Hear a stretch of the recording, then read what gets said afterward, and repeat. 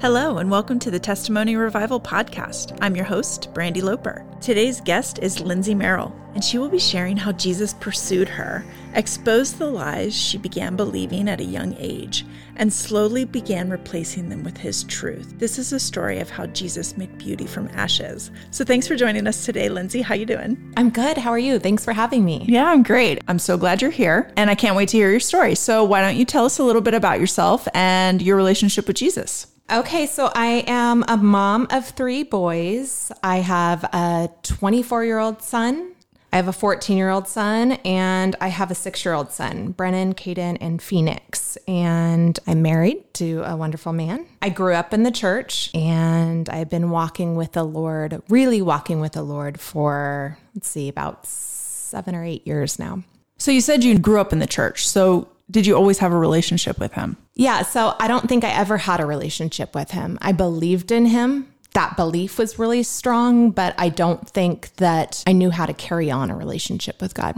The relationship piece happened about 7 or 8 years ago. Oh, okay. Great. So tell us all about it. Okay. So yeah, like I said, I grew up in the church. My parents were heavily involved. And when I was about 11, my sister was born and she was very high needs. So what little energy they had left over, it was pretty much eaten up, which was just a really hard time for me in that phase of life. And I think at that moment, I kind of made some agreements about getting my needs met. That wasn't available to me. So I think that really affected the way I viewed God and the relationship aspect of trusting Jesus. And then I kind of just fell into the wrong crowd. I started experimenting using drugs and alcohol. I think I was about 16 years old and just stopped caring, really. I don't know what happened. I didn't have dreams. I didn't have hopes. I just kind of got swallowed up into a little bit of a depression. And I think I was 16 when my parents drug tested me and I had some stuff in my system and they put me into rehab. So I went to rehab and I met my oldest son's dad there. You know, he just was super charismatic and very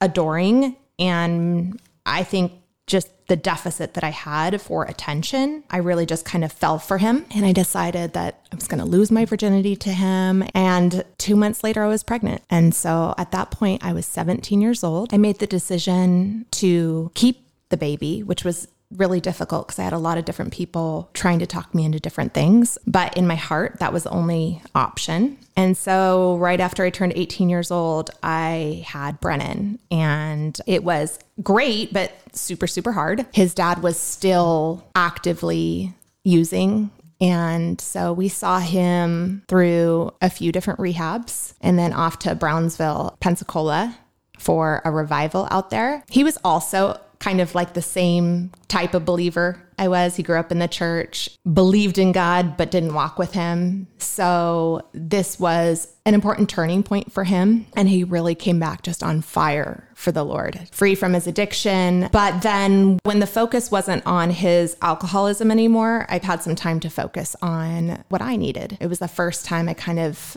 realized that I was kind of a mess, that I'd been super codependent and just kind of surviving for years and hadn't really fully spent any time learning how to grow up or figure out who I was. And I had developed an eating disorder. I ended up ending the relationship just to, I guess, spend some time working on myself because everything felt very heavy at that point. And I thought I was doing the right thing, which I still do. But he started drinking again, probably right after that. And 6 months later died driving drunk, which was devastating, completely devastating. We had been together for 5 years, on and off, but mostly on. The hardest part about it was that I just felt completely and utterly alone. It's hard enough to be a single teenage mother, but it's even harder when you're just feel like you don't have a partner in it. You feel ostracized anyways too, because there's no place for you. I'm sure there is now. I know that now, cultures now, we have communities. It's easier to find, but back then it was the college and career group really wasn't my jam. You know, like young marrieds didn't want me in there, So I just felt out of place in church. I'm sure I put a lot of my own insecurities on what I thought the judgments of other people were, that they thought less of me. And so I just kind of hardened up. And it was kind of like a, I don't care what they think of me type of mentality that just separated me from the body of Christ. So as that went on, I just kind of made a lot of more independent decisions. It was the romantic in me looking for that feeling of being special and being loved and having attention. And so it was always usually in the form of a relationship. And looking back, it was funny because it didn't take much. It was just somebody's interest. And I'd be like, oh, you love me? I felt so special. And I didn't really ever go through the thought process, well, do I like this person? It wasn't something that I put too much thought into. And then I'd wake up down the road and be like, who am I with? But yeah, so I got into a couple of other relationships and I have this big giant void for love and relationship. And I end up meeting a guy who moves from where he's living to San Diego to be with me. And it's all very sudden and grand. And it feels a little too sudden. Like I'm not completely comfortable with it, but this hole is so big. And I think at the core of who I am, I had this romantic heart waiting for that pursuit. That's what I was craving, was a pursuit. So as he started to pursue me, I'm getting filled up, but it still feels really a little off. Over the course of time, it doesn't happen overnight, but he starts to become a little bit more obsessed with me, where I would get upset about something in the relationship and he would not let me leave. If I wanted to leave, he would take away my phone and my keys, and it just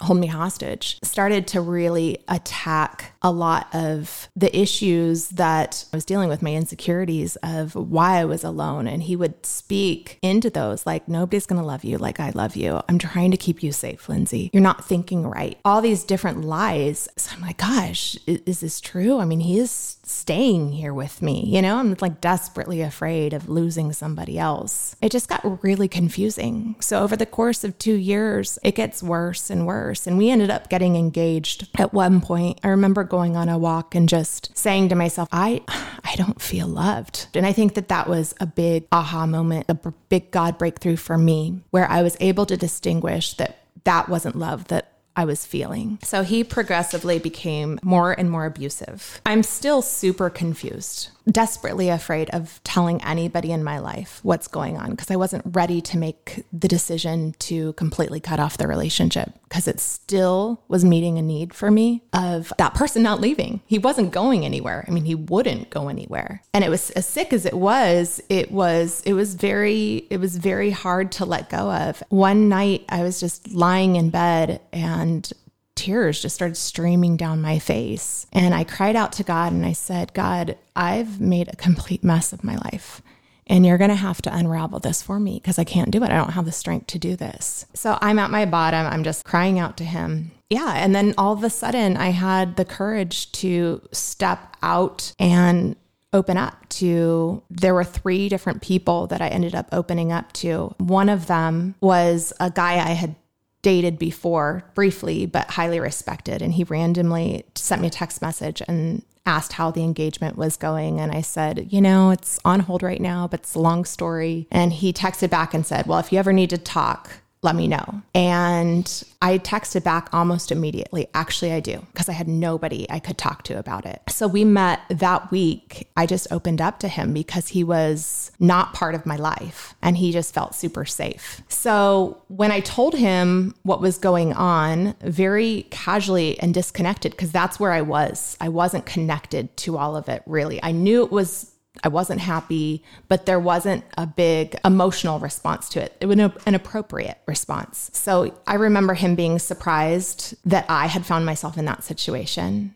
At the end of everything, what he said to me, I will never forget, because it was so gentle and empowering. He said, I'm not going to tell you what to do, but you're going to make the right choice and you're going to be happy. And because I think him saying that made me feel so safe with him that we continued to meet. It was like therapy. Like we'd sit and talk and I could tell him everything that was going on. And he was just there for me to listen to me. I think the biggest piece out of that, like he wasn't trying to be your savior. Yeah, he wasn't. Which is awesome. But it was so like God, how God is, how he is such a gentleman. He's not pushing his way into our lives. He's waiting for us to trust him and surrender. And I had never experienced it that way. I feel like for me, I attached a lot of shame to God. I attached a lot of judgment judgment to God. I didn't attach those soft and gentle things. So I'm meeting with him every week during this time, and I hadn't made the decision whether or not I was going to leave this other guy or not. I'm just kind of meeting with him on the side, really trying to work through some stuff. And it was kind of like a friendship though, right? Total friendship. Yeah. Yep. And then I decide to open up to another friend who, again, asked me how the engagement was going. She was also a client of mine. And I said, well, it's kind of on hold. And she's like, what's going on? And I said, well, you know what? He got physical with me. And she just looked at me. I'll never forget it.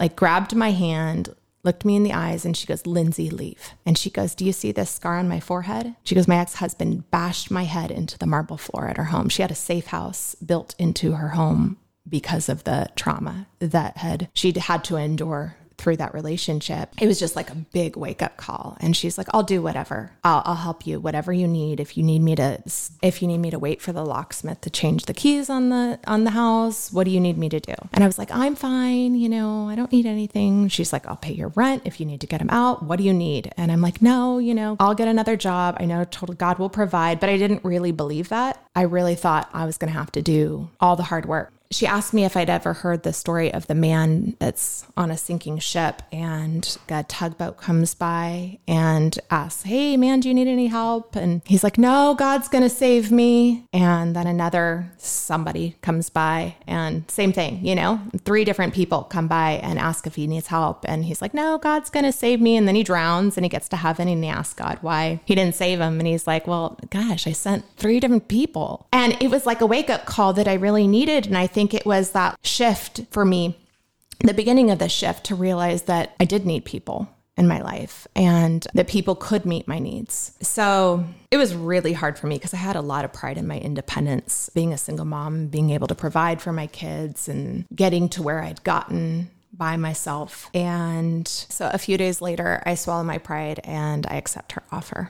And that put the gears in motion for me. Like, I felt accountable. Like, okay, I actually have to follow through. So I've had now 2 people in my life that I've opened up to, and I feel an accountability there. And I needed that. I couldn't get there on my own. And then I opened up to another friend who, she grew up in a house of abuse. And I remember it, but I didn't really connect to it when I was telling her. And she would rattle off statistics to me. And she gave me the keys to her house on the beach so I could be separate from him. And she, I remember, came over so that I had somebody with me to file the police report so I could get the restraining order. And it was like the first time I had like a little community of people around me. And it was just like working kind of like a machine. And I knew, I'm like, this is God. This is God. We had a car together, me and this man, and it was under my name, and he was making the payments. And he calls me and he tells me that his employees crashed the car. And I'm just like, shoot. And then I get off the phone and I'm sitting there in my car in the parking lot somewhere. And I'm like, wait a second, the car is crashed.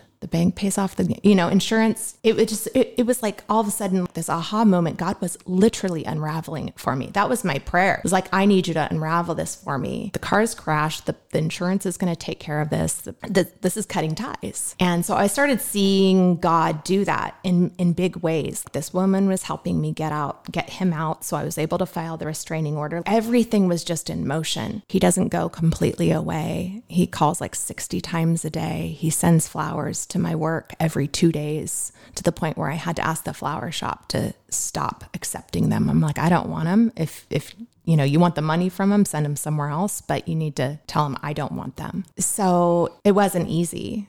It was really hard. But over the course of that time, like I said, God had just surrounded me with this little community, and Troy and I began to fall in love. This is the guy that you were talking to. Yeah. Okay. Yeah. So this is my friend. I mean, he was the man he slept on our couch because the police had advised that I had a male sleep on the couch during the whole process. My ex had tried to break in a couple of times. So it made me feel a lot more comfortable. And in that process, the kids got to know him way sooner than I would with a normal relationship. And Caden fell completely in love with him. So you had 2 kids during this whole time? Yeah. Young? Well, they were 9 years apart. What were their ages?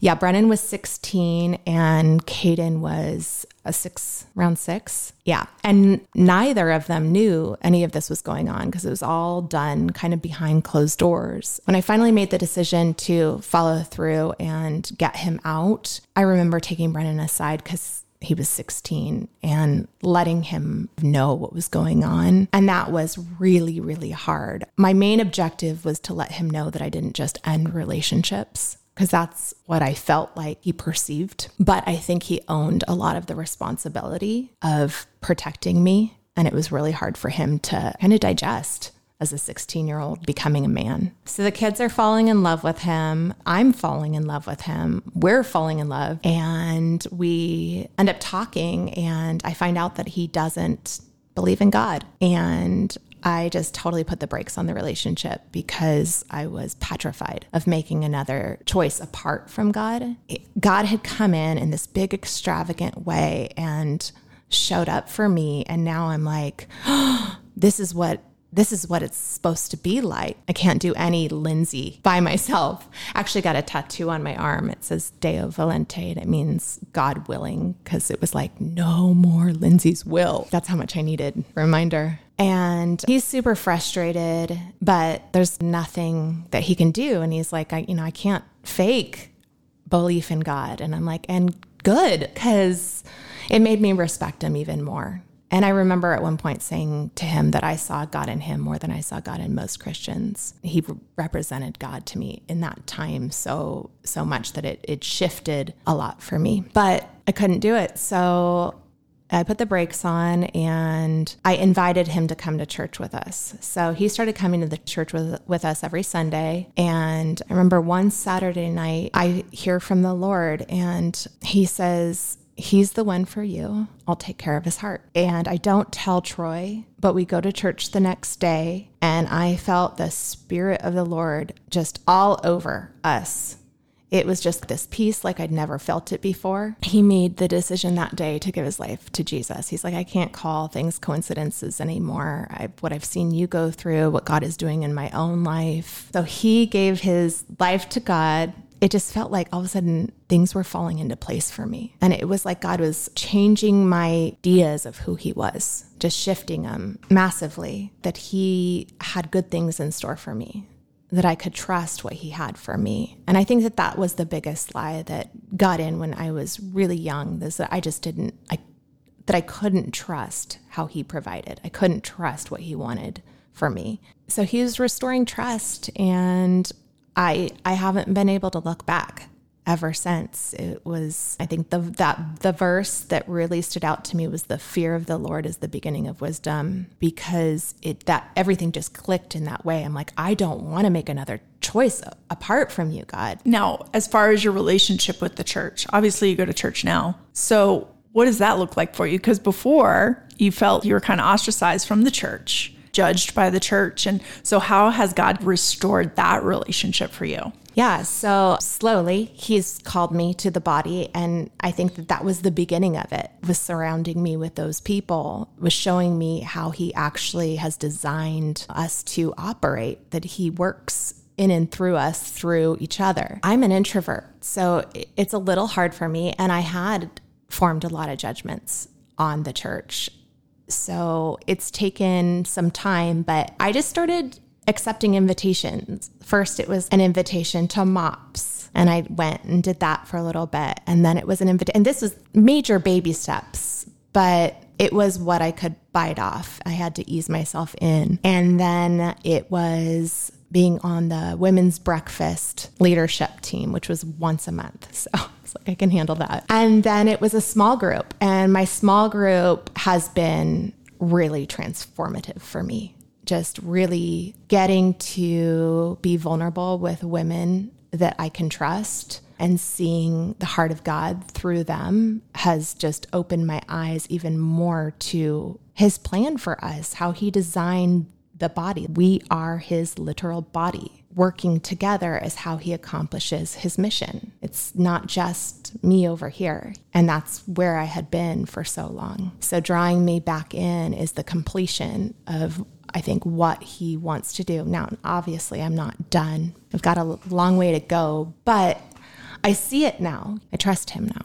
You and your husband have a child because you have your third child, and there's significance in his name, correct? Do you want to tell us about that? Yeah, so we named him Phoenix, and the meaning of that is beauty rises from the ashes. Well, yeah, because he brought you these 3 people that started breaking down these walls. He started showing you who he is and what the love of God really looks like, right? Yeah. And gives you a man that doesn't want to control you and is obsessed with you, but wants you to be Lindsay and respect you and treat you like the woman that you should be treated like. And so to be able to experience that kind of love, which you had never before, started introducing you to what the love of Jesus is like and the relationship with him. So he puts these great people in your life to start showing you that you need people and just really redeeming you, which is awesome. Yeah, it's been beautiful. And it makes me wonder why